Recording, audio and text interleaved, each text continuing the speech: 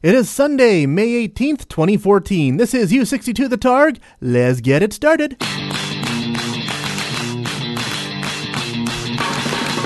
As we say in the radio business, if you put that on the radio, people will listen to it. All right, here it comes. Anyone who isn't dead or from another plane of existence would do well to cover their ears right about now. Live on a little tiny microchip deep inside some electronics, broadcasting to the world through the miracle of the internet. Ladies and gentlemen, this is U62 The Targ. Now your host, a man with a lifelong dream of getting paid to do this, Mark Kappas. On this week's show, my thoughts on the Agents of S.H.I.E.L.D. and Arrow finales, and also what they're doing these days down at the movies. It's episode 7.14, Mark Dreams of the Movies. So sit back, relax, grab yourself some warm root beer and a towel that's oh so fluffy. U62 The Targ, you're in for something special. Enjoy the show. Good afternoon, ladies and gentlemen. Mark Kappas here. Welcome to this week's episode of The Targ. I'm just starting to feel a little bit down. You know, as I watch TV, I see the season finale season is upon us. And this past week, we had the season finales of two of my favorite TV shows, two of the premier superhero TV shows on TV right now, representing Marvel, Agents of S.H.I.E.L.D., representing DC, Arrow. You know, all this TV season, I've been trying to figure out, why do I like Arrow more than I like Agents of S.H.I.E.L.D.? At first I thought it was just because, you know, I'm a DC guy at heart, so of course I naturally gravitate towards DC. But then reading a lot of online message boards, I'm not the only one who feels that way. So I think what finally happened, I finally figured it out. What makes Arrow better than Agents of S.H.I.E.L.D. is with Arrow, it really feels like there's things at stake. With Arrow, there is more of a concrete season-long story arc, and what the heroes do matter. Over on Agents of S.H.I.E.L.D., the other hand, for most of the season, they got pretty stuck in a Monster of the Week style format. A lot of the characters were shimmering, shining examples of perfect humanity, and yeah, it got kind of bland after a while.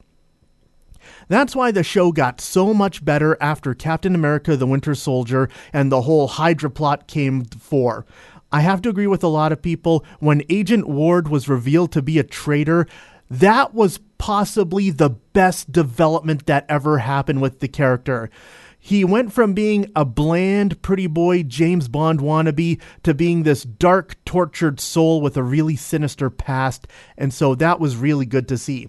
When the whole thing happened, you know, suddenly S.H.I.E.L.D. didn't exist anymore and our heroes were on the run, now it finally felt like something was at stake. And everything came to a head in the season finale when they finally faced down against their former comrade, John Garrett, played by the always awesome Bill Paxton, and they kicked his ass and everything was great. Samuel L. Jackson came in for an appearance as Nick Fury. Spoiler warning for those who haven't seen Captain America the Winter Soldier yet. Nick Fury fakes his death, and he's actually been working underground, you know, kind of doing what our heroes have been doing on Agents of S.H.I.E.L.D. And so the big development was, after he helped our heroes, he charged Agent Coulson with the difficult task of rebuilding S.H.I.E.L.D. and appointing him the new director of S.H.I.E.L.D. So hopefully that continues into the next Avengers movie and we see Director Coulson and S.H.I.E.L.D. pop in for Avengers 2. That would be awesome. Meanwhile, over on Arrow, where things have always been at stake, my God, the season finale was phenomenal. When last we left our intrepid heroes, Deathstroke, the villain from the DC universe, it was revealed that he was one of Oliver Queen's mentors when he was stranded on that deserted island for 5 years. But things between Green Arrow and Deathstroke kind of went sour, so the main story arc this entire season was Deathstroke coming to Starling City, seeking revenge against Oliver Queen and seeking to destroy everything he loved. So for the past 3 episodes, their big story arc was Deathstroke's army of super soldiers was just laying waste to the city. Oliver Queen and his team always 2 steps behind, but in the season finale, the cavalry came in and Green Arrow and Deathstroke had their epic final showdown, and my god, it is just so awesome. Some interesting developments too for the next season. Again, one of the other big plot developments was Thea Queen, Oliver Queen's little sister. It was revealed that her true father was Oliver Queen's arch enemy, Malcolm Merlyn, played by John Barrowman, and at the end, Thea Queen decided to go off with her real father, and it looks like she's turning to the dark side, which is going to be a great, maybe horrible development for next season. All I'm saying is Arrow is awesome, and I'm very satisfied with their season finale. Whew, I gotta take a break now, so let's play some music. Jason Blaine on the Targ. Well, that eagle flew right out of the blue and dropped off a little overtime pay. So I threw the wolves a bone and I shined up the chrome on my new getaway. And I picked my baby a handful of daisies from the shotgun side of the road. Now here we go. Come on, make some noise, everybody. Let's have a little fun tonight. Forget about your worries, ain't nobody in a hurry to see that morning light. Find a cup, fill it up, we got more than enough to rock on and on all night. Nothing like a good time spent with a few good friends of mine.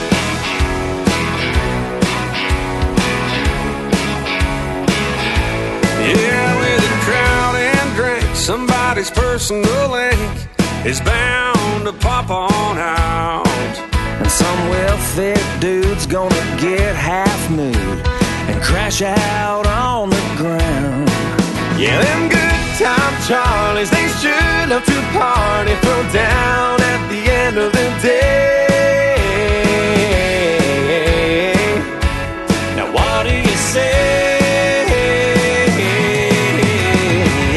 Come on, make some noise, everybody, let's have a little fun tonight.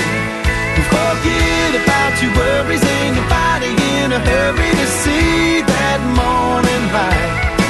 I new cup, fill it up, we got more than enough to rock on and on all night. Nothing like a good time spent with a few good friends of mine. Whoa, whoa, whoa, whoa, yeah, come on.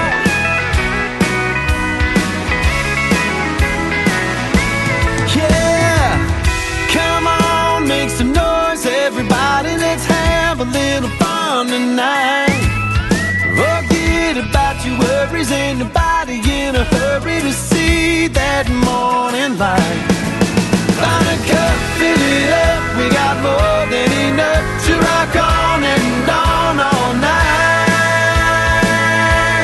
Nothing like a good time spent with a few good friends of mine.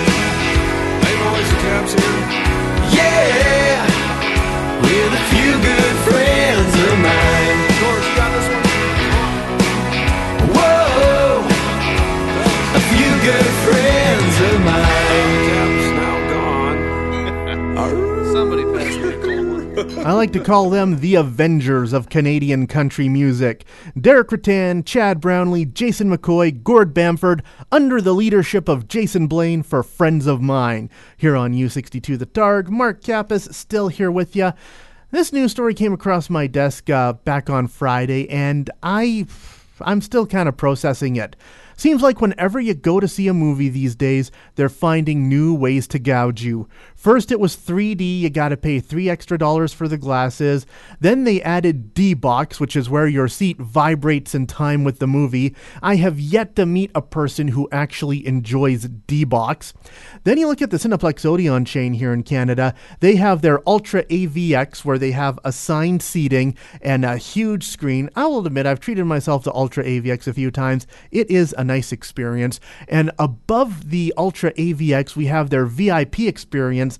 I haven't tried that yet because it's like $50 a ticket, but in a situation like that, your chair is like an overstuffed armchair. Your snacks are brought to you by a waiter. It's only over 18, so there's no crying babies. I'll probably treat myself to it for my birthday this year just to see what it's all about. But anyways, with all those different movie viewing options, they are looking at another way to gouge us. What Cineplex Odeon has done is they have noticed that the middle 2 rows of a movie theater tend to be the most popular seats.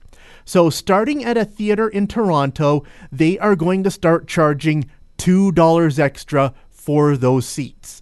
Don't worry, those $2 extra will be worth it. They're upgrading the chairs so they'll be softer and more comfy and bigger, and it'll be reserved seating so you can actually pick your seat in that theater. Cineplex Odeon is likening it to an airplane. You know, the regular seats are coach. These middle 2 row seats are going to be first class. And all I'm saying is no. No. Look, you've already figured out how to do this, Cineplex. You got a great thing going with your Ultra AVX. You already have an entire theater dedicated to that concept. So don't start creeping it into the regular theaters. I mean, with all these stupid upgrades they're adding to the movies now, things are getting more and more difficult, more and more complicated, more and more convoluted. I'm just one guy, one average middle-aged male. When I go to the movies, it's about $20.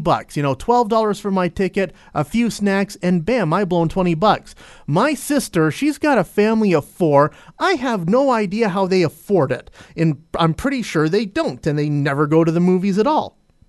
So it's just... no, it's frustrating. It's maddening. Don't do this, Cineplex Odeon. You're starting to make the movie-going experience far more complicated. Don't make it more complicated than it has to be. Don't make it more expensive.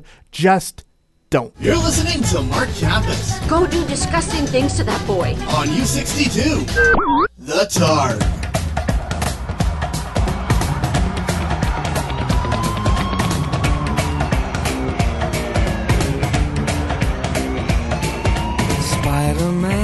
Spider-Man does whatever a spider can. Spins a web any size, catches thieves just like flies. Look out, here comes the Spider-Man.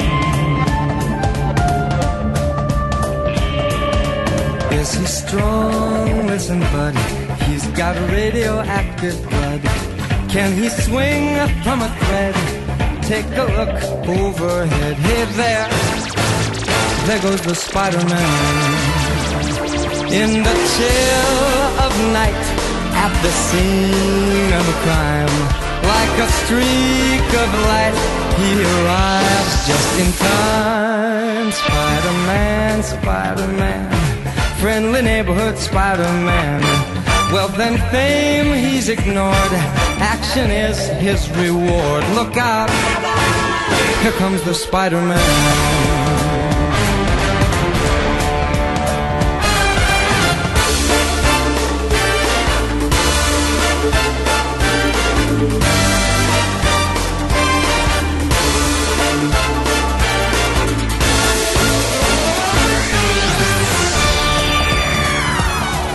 Spider-Man, Spider-Man, friendly neighborhood Spider-Man. Well, fame, he's ignored, action is his reward. Look out, here comes the Spider-Man.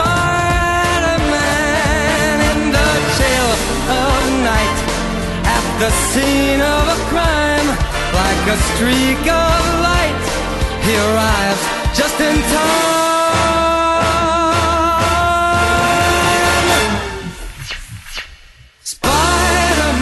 Spider-Man does whatever a spider can. Spins a web any size, catches thieves just like flies. Look out, here comes the Spider-Man.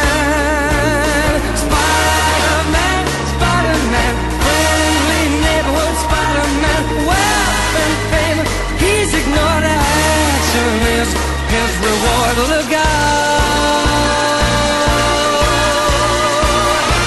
here comes the Spider-Man.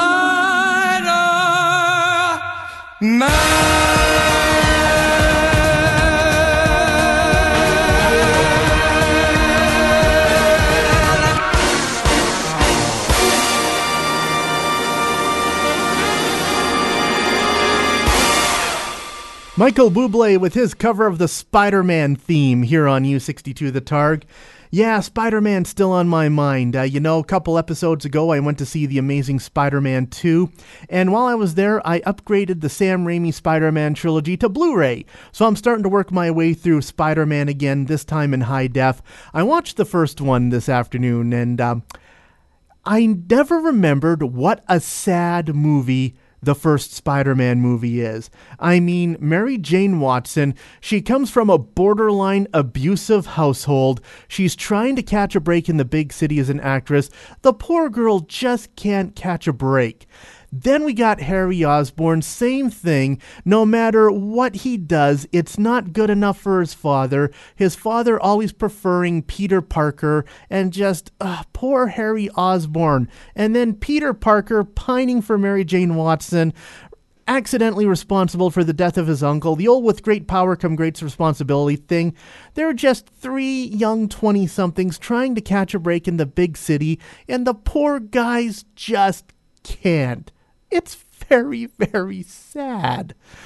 But you know what? I remember seeing Spider-Man in the theater for the first time when it came out. And going back to my earlier rant about the plan that Cineplex Odeon is having to charge $2 extra for those middle seats, I found another great article. This really caught my eye. Other ways that movie theaters can become better. Apparently, over in Europe, some European chains charge a monthly pass to the movies. $30 a month Canadian, unlimited movies at your local theater for a whole month. Now that is a brilliant idea. That is something I can get behind. I see about 2 movies a month, as I said. For me, it's at least $20 to go to a movie. So yeah, $30 a month, 2 movies, I would have that pass paid for. I am totally on board with that. Actually, whenever I see stuff like that, I think I would like to open a movie theater someday. Yeah, it's one of those silly dreams I've had for a while. Wouldn't it be great to own your own movie theater? Something where you can be a little more active with the programming. Instead of just always bringing in the latest blockbusters, also bring in independent films and foreign films that catch your eye. And bring classic movies and show them on the big screen the way they were meant to be seen. For me, it always goes back to Star Wars Special Edition when it came out in 1997. Did you ever see the first trailer for that? I'm not going to lie, I went to see the romantic comedy One Fine Day just so I could see the trailer for Star Wars Special Edition.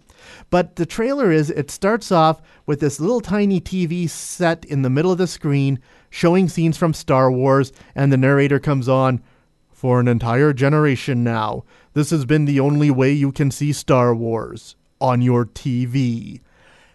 But for me, it's not just Star Wars. A lot of my favorite movies I have never seen on the big screen. I would love to see them on the big screen. Raiders of the Lost Ark, I want to see that on the big screen. Back to the Future, I want to see that on the big screen. Clerks, granted it's a movie that really doesn't demand a big screen, but to see it on a big screen with an audience to make sure I'm not the only one who gets the jokes. Maybe someday, if I win the lottery, I can open up my own movie theater, and you're all invited down to Mark's Movie Palace. And with a dream like that, I think that's a good place to end this. So I will wrap it up for this week. I'm Mark Kappas. This has been The Targ. See you next week. And this brings us to the end of another exciting episode of The Targ. Don't forget you can download a new episode of The Targ every week at chaosinabox.com. The Targ is written and produced by Mark Kappas under the watchful eye of 42 Star Wars action figures. The Targ is a Chaos in a Box production.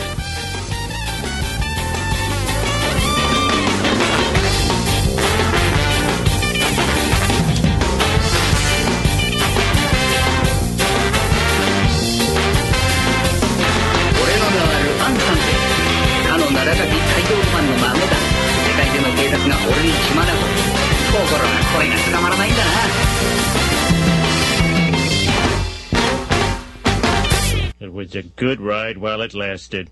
Come on, kids. Let's go home. We are home. That was fast.